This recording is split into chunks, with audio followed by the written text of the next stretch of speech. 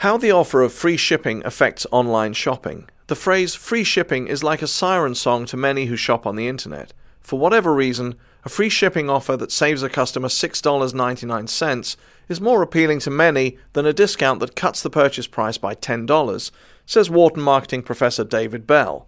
Bell noticed this phenomenon a few years ago while doing research for an online grocery store, and the observation prompted him to look more closely at the ways internet retailers use shipping charges, or the lack thereof, as a promotional tool.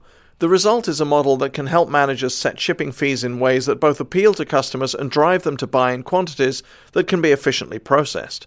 There is no direct analog to this in the traditional retail world, Bell says. It seemed to us that firms had not figured out the right shipping policy, so there's a lot of experimentation going on without clear guidelines. Internet-based shopping is the fastest growing sector of retailing in the US, Bell says, with sales exceeding $110 billion during 2004.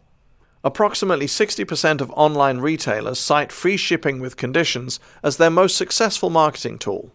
Consumers like free shipping offers, perhaps because it makes the online retail transaction more comparable with that at the neighborhood store. Whatever the reason, it's clear that consumer behavior changes when shipping fees are imposed. With fees, shoppers will make fewer shopping trips and purchase more goods at a time, not unlike shoppers who drive great distances to a particular store, Bell says, and decide they had better stock up while they're there.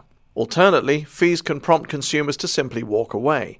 A survey from 2004 found that shipping and handling costs triggered 52% of the abandonment of online shopping carts, Bell says. While some might argue that shipping fees are merely a substitute for the time and travel costs involved with visiting a bricks-and-mortar retailer, consumers may not buy that argument, Bell notes, adding that the link might not be so clear in the minds of many because travel costs are not collected at the traditional retailer's point of sale. Some companies have struck a middle ground by waiving shipping costs when customers exceed a threshold, a strategy that can indeed make customers think differently about price, Bell says. Whereas higher prices always are bad for consumers in traditional retailing, customers of online retailers can benefit from higher prices because they push the total closer to the free shipping threshold, setting thresholds and prices. In a recent paper titled Free Shipping and Repeat Buying on the Internet, Theory and Evidence, Bell and two colleagues, Skander Esegaya, a professor at Koç University in Istanbul, and Yinghui Yang, a professor at the University of California at Davis, developed a model that shows how firms can use this dynamic to their advantage while not putting customers at a disadvantage. Bell gives an example of a firm that lowers its free shipping threshold to induce customers to purchase smaller quantities with greater frequency. If the company's goal is to leave consumers equally well off in terms of their long-run costs, should the threshold change be accompanied by price increases or decreases? Bell's model shows that the answer depends on where the firm's prices currently stand. A firm with already low prices relative to the model should drop prices further when lowering the threshold. A failure to do so would give consumers a benefit at the firm's expense, Bell said, because consumers would hit the free shipping threshold more often. Conversely, a firm with high prices should increase them further when lowering the free shipping threshold, since the company is likely to be paying shipping costs more often. In the latter case, people pay more for the products, but they will more often get free shipping. In the other case, they will pay less for the products, but more for shipping, Bell says. So the total costs of products and shipping costs will net out to be the same in both cases. Ultimately, the rational consumer is indifferent. If consumers are indifferent, why should managers care?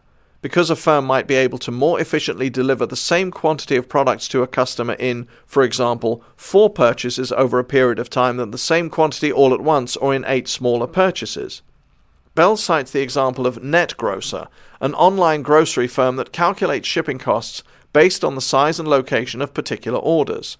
The company uses shipping fees to push consumers away from ordering either tiny or massive quantities of goods, both of which can be more costly for the company to fill.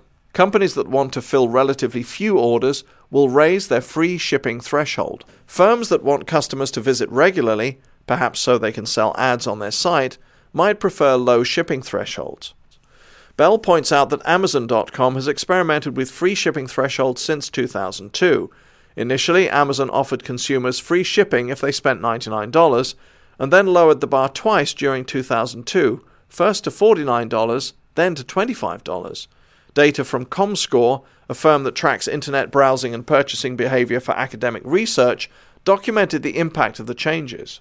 When a $49 purchase triggered free shipping, the average purchase quantity of products per order was 3.31. When the threshold fell to $25, the average purchase quantity dropped to 2.53. The Comscore data included 45 purchasers who bought from Amazon.com when both thresholds were in place. Those consumers spent $17 less per free shipping order under the lower threshold and purchased 1.82 fewer items. In addition, the Amazon case shows that lower threshold for free shipping also led to greater variation in prices for the same goods. It makes sense, Bell says, because as free shipping thresholds drop, consumers have less reason to make purchasing decisions on price alone. A similar dynamic explains why there is less price dispersion, a smaller gap between the minimum and maximum price at a specific point in time, for pharmaceutical products used chronically rather than episodically. In an extreme world where price information about a particular good can be obtained from many sellers at zero cost, there should be no price dispersion. This is because there is no effort or search cost for consumers that make it possible for different sellers to charge different prices for the same item. In the pharmaceutical example, users should be more willing to shop around for drugs that are used repeatedly for longer periods. The more incentive there is to search on price, the less dispersion there should be, he says. As internet retailing grows, there likely will be more opportunities for research on trends in free shipping. Bell's model, for example, is based on consumption patterns in which the purchaser shops, stores the inventory, and then replenishes once the inventory is depleted. So, while the model works for describing how people buy groceries or even books, it's not applicable to durable goods such as household appliances, automobiles, or other large-ticket, infrequently purchased items. Even in the world of non-durable goods, there's room for more research as companies innovate. Amazon.com, for example, now offers what Bell calls an all-you-can-eat express shipping option called Amazon Prime for the annual fee of $79. While we do not consider this variation explicitly, our research is a first attempt at an analytical framework for understanding the effect of such policies, Bell and colleagues write.